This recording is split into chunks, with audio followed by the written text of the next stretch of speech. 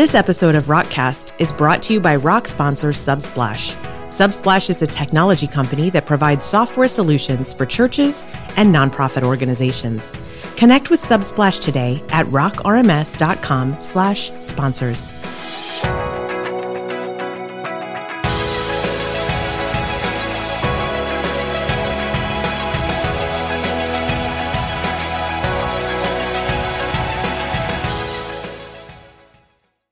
Welcome to this episode of Rockcast, the podcast where we take you behind the scenes and you can find out what's going on with Rock and with Spark Development Network. I'm Emily Foreman. I have John Edmiston and Nick Erdo here, and we are ready to get you up to speed. Nick, let's start out with a look at where we're at with our current version update. All right. Yeah, we just released version 12.4, and there's a number of bug fixes and features, small little features in there. And then we are now working on 12.5, which may or may not be out soon or before V13. It's kind of a race at this point to whichever is going to be done first. Okay. But until we get to version 13 or 14, each of these mini releases is really packed with bug fixes and mini features. But we want to change that in the future. Got it. All right. Well, one of the things we've been trying to put a little focus on this year as well is some of the features inside Rock that you may or may not be familiar with, but that we tend to find might be underutilized as a community. John, what was the one you wanted to bring up today? So the one I was going to bring up today is probably one that most people are going to think, no, I use that. But I think it's more that you don't use it fully or you don't know of all the features that it can do. And sometimes I forget how powerful it is. And that's the HTML block. Now, I know everybody's going, I use it every day, but there are so many features packed in there that were intentionally put there to make your life easier that I don't know if most people know about, or if they do, they don't use it. The first one I want to put out there, which I think almost everybody knows about, but I definitely see not being used as much as it should, is the cache. You really need to make sure that for a fast-performing site that you're using the caching features built into the HTML block. As we go out and look at different sites and we try to do some work to help make them faster, that's one of the easiest ways that we can do that, is just enabling the cache on those blocks. If that cache, because you have personalization, doesn't work for you, then definitely use the Lava cache tags because they can work with personalization also. Okay, but that's an easy feature. I think most people kind of knew about that. The other one I think most people know about, but they don't use, is versioning. And that is a really, really cool tool, not only because it helps you go back to older versions, but more so because you can use it with date ranges. And so you can say, hey, I want this content to show up, but please don't make the change until this date. So maybe you have some, good content up right now. For instance, like how we're doing it with the conference. There's some changes we want to go live at a certain date.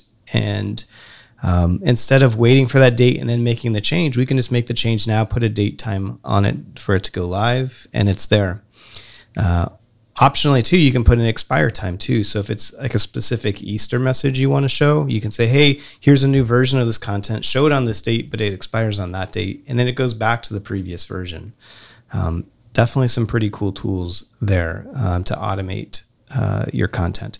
So in terms of, our Rock website's easy to manage. Yeah, they're really easy to manage especially if you use the tools. I think so many people have it in their heads that they can't automate this stuff and they have to go do it manually because other systems might require that. But that's not the case with this. You can easily put dates and times and you don't have to remember anything. There's even more features deeper into the HTML block in terms of linking the same content across pages.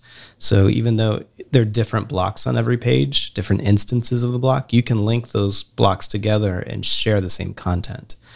And that's really awesome for things like footers or navs.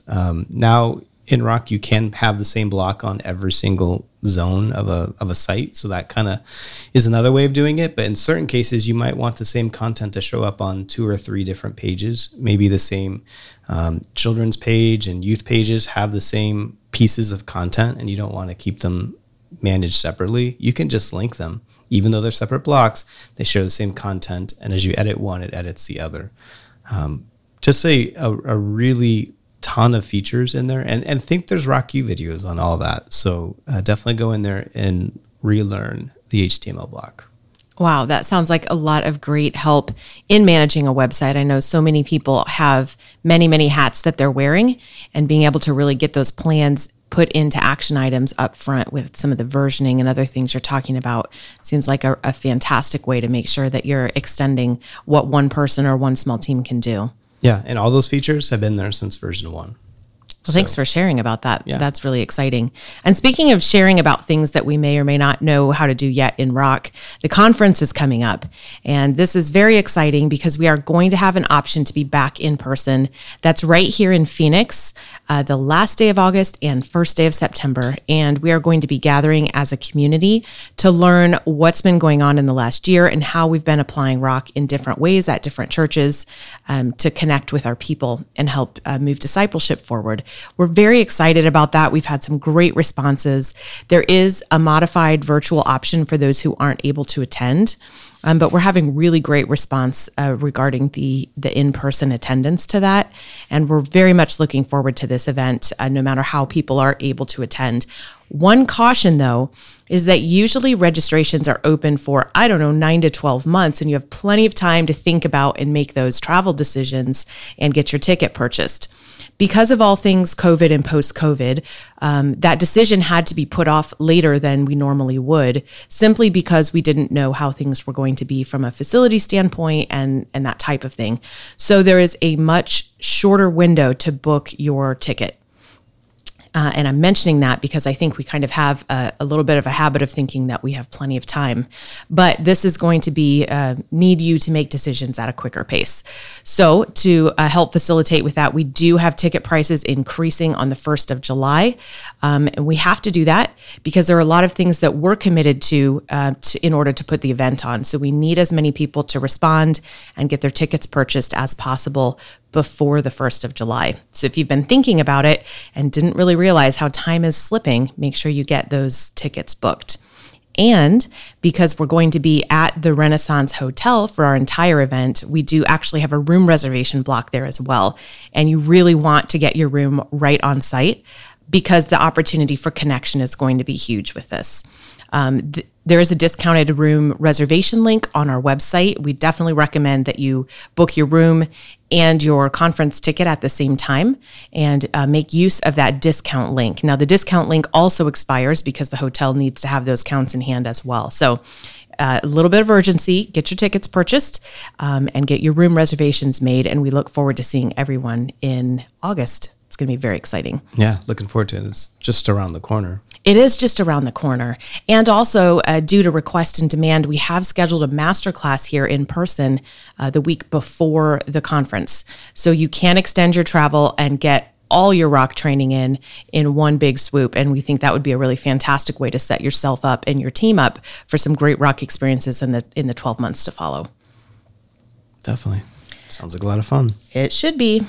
All right, we have a really great topic to go over today, and it's something that I think a lot of our listeners work with in the everyday course of what they're doing. Not only are they technologists looking to apply new technologies and apply best practices with them to make their organization better, but they need to navigate the communication and the access to leadership in order to be able to apply or try some of these things out. And it's just a dichotomy that a lot of people work within, and that's normal inside organizations. So we just thought that would be a great topic today to talk about. Yeah, so last time we talked a little bit about people who maybe come from the outside and come in with an expertise that maybe gives them ears, or at least a seat at the leadership table, or perhaps even just being able to have exposure to leadership. But many people in the Rock community maybe find themselves in a situation where they don't have that. And so we wanted to kind of give some tips and tricks for that. My story coming from the external secular world into a large church was more along that path. I didn't come in with everybody knowing my resume. It was definitely a career change, for me. It was, a significant reduction in salary, but really in terms of just leadership. I came from working at Honeywell at the corporate level, running teams and working with e-commerce up to the CEO of all of Honeywell, to, a week or two later, basically starting the job with no place to sit. Literally, I sat in the corner of the finance office, and except on Mondays when I had to move all my stuff out so that the check scanning crew could come in. My first day, they had no computer. They said, hey, I think there's 3 desktops in the copy room that are all broken. Maybe you could, between the 3, you could piece something together. And so that wasn't a problem, but it was, and I was setting up basically computers for other people and doing the website. But there was no access to leadership necessarily. There was no one to listen. I was just a person to just do whatever technology things needed to be done. My first day was a huge success because one person sat outside the quote computer room, which was really just a closet, literally, that they had to keep the door open because it was so hot. And he said, hey, for the last year, I've been sitting here, and every 15 minutes that modem goes off to download the email. That's how antiquated the systems were. And he says, it's really annoying and it's really loud. Is there anything you can do about it? So I walked in there. I noticed it was an external modem, which was like, wow, I've not seen one of those before. And I just looked at it, and there's a volume knob on the side, and I just pushed it all the way down to quiet and said, okay, I think it's fixed. And he just thought that was the most amazing thing. I still have that modem on my desk at home. So I didn't come in with a track record or anybody who cared about my resume, even though I think the resume probably could have spoken for itself. So how do you get access to do, great things within the organization? And I feel like that's the best way to do that is to quietly have success. And you may think that you don't have a seat at the table, but you do if you have a staff meeting. You just have to have your ears open. Like, just put your spidey senses out there and just listen. Listen to what the leadership needs and what their strategies are and their direction. And then you have to focus on trying to have teeny tiny quick wins that are completely aligned with their vision, not yours. And there's always somebody on staff who wants something to some help. So find the people who have ministry ideas. There's a lot of people who are going to have administrative ideas, and those are easy, but that's not going to get you a seat at the table. Like, the senior pastor doesn't care about saving 10 minutes from, Bill, who does some other administrative task. That's nice. You'll get a pat on the head maybe, but you're not going to get, a seat at the table if you don't work on the things that matter to the senior pastor and to the leadership team. So you have access in those meetings. Just listen to that. Find somebody on staff. For me, it started to be the small groups pastor. Small groups is a huge strategy of CCV, and the small group pastor was overwhelmed. I mean, he had enough, strategy stuff to do. He needed help with the systems. That wasn't his background. His background was pastoral. So he was very open to it for assistance. And I knew that was in the strategy of the church. So I would just go to him and we'd work together on some very tactical type things to help make his rolling out of that ministry ideas or ministry a success. And the more you get those small little things, you start to get a track record, you start to get to work on bigger things. Then they recognize that perhaps you're someone who can be more helpful. And next thing you know, you are at the leadership table. Now that takes, that could take a couple years, but you got to get started somewhere. Mm-hmm. And you have to have, in my mind, you have to do it for the work's sake. Don't do it for the chair at the table's sake. Like that's just wrong. That's icky. Just have fun and love what you do and just want to, even if it's a small thing, just do it. But I think too often people wait to be invited to the table, and that's never going to happen until you get a track record.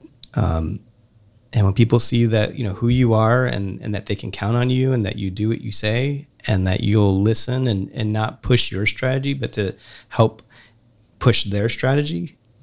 I mean, if you do that consistently, there's no question you're going to become someone that they rely on, count on, and they're going to want to hear more of. Definitely. That's a great story and a great example about how applied effort and consistency really just earn respect over time, especially if you're tuned into the vision of the leadership.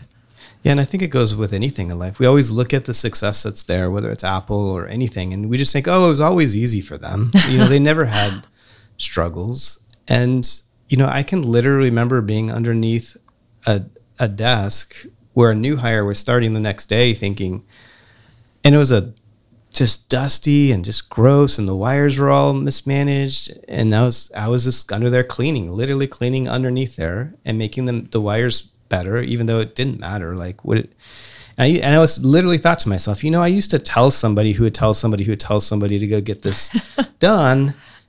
And I actually thought that this is great because God's resetting my priorities. He's resetting, I definitely probably had a humility problem coming out of Honeywell. I probably thought I was a lot better, a lot hotter stuff than I was. And I thought this is great because God's resetting me. And I just remember being underneath that desk just thinking, okay, well, this is humbling, but in a good way. And I just put all my effort into those small things. And over time, I was surprised when they asked me to join the leadership team. That was a huge surprise to me because I didn't think they would recognize, because I just kind of kept my head down. Wow, that's really great advice. Thanks for sharing it. One, I know examples out of our past sometimes are really helpful because they're applied and easy to understand, but also they tap into a lot of personal things. So thanks for helping package that up in a way that makes sense to a lot of people. And it does seem like something that, the more organizations that I'm a part of, the more I can see that there's always opportunity. There's always a seat at a table for those who show up and really work to help make the vision happen and bring it to life. Yeah, and I think I've said it before too. If you went to any one of your senior leaders and asked them, hey, would you be interested in having literally an expert in the area of technology come in and help mentor and strategize with you? They would all say yes. Mm-hmm. So your job is to become that person in their eyes. And that's not something that's going to come overnight, and it's not easy, but the need is there. You just have to show yourself over time to be that person. And the opportunity in that area has probably never been better than it is now. Definitely. Absolutely. So it sounds like a great opportunity for all of that to kind of come together and to create, a good chance for you to apply yourself and see where that goes. Yeah, and I think, going in, like we just talked about the conference, this is the perfect opportunity to even go shoulder to shoulder with other people and say, hey, how are you doing that? What successes have small or large successes have you seen? And in a sense, the conference is like the world's biggest cheat sheet. You just go and you listen to what other people have done. And again, you now have to apply that to the strategies of your organization. Don't try to push someone else's great ideas or your great ideas on another leader. They know what they need. They are the ones in commune with God on the strategy for their church. And you need to tie into that. The last thing they want is someone else giving them ideas. Trust me, they have so many other things on their plate that they just can't handle anything else. What they really need is someone to come in and shoulder their burden and help take that up the hill. And if you can come to the conference, hear some of those things, align it with their vision, you have the cheat sheet, you have the recipes, and that's a track record for success. Yes, it is. Although rarely does that strategy time come with the absence of other details, right? So you have to be able to manage the things that you have to get done on a regular basis. And I think the conference is another good example of that. You'll come, you'll have this little time carved out for the event. You'll get all this information. There will be so much there.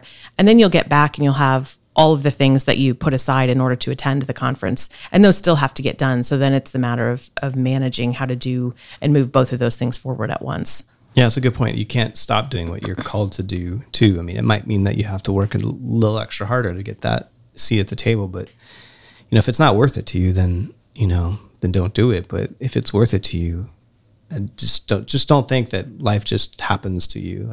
There's always people you can point at that maybe came in and got that. But that's not the what I see. That's not the history of how I've seen it done. Most of the times it's someone just grinding it out and just consistency over time. Definitely. Well, thank you for joining us again for another Rockcast. And we appreciate our audience. We appreciate the community. And we are so looking forward to getting back together with you at the conference here in just a couple of short months. Have a great day, and we'll talk to you next time.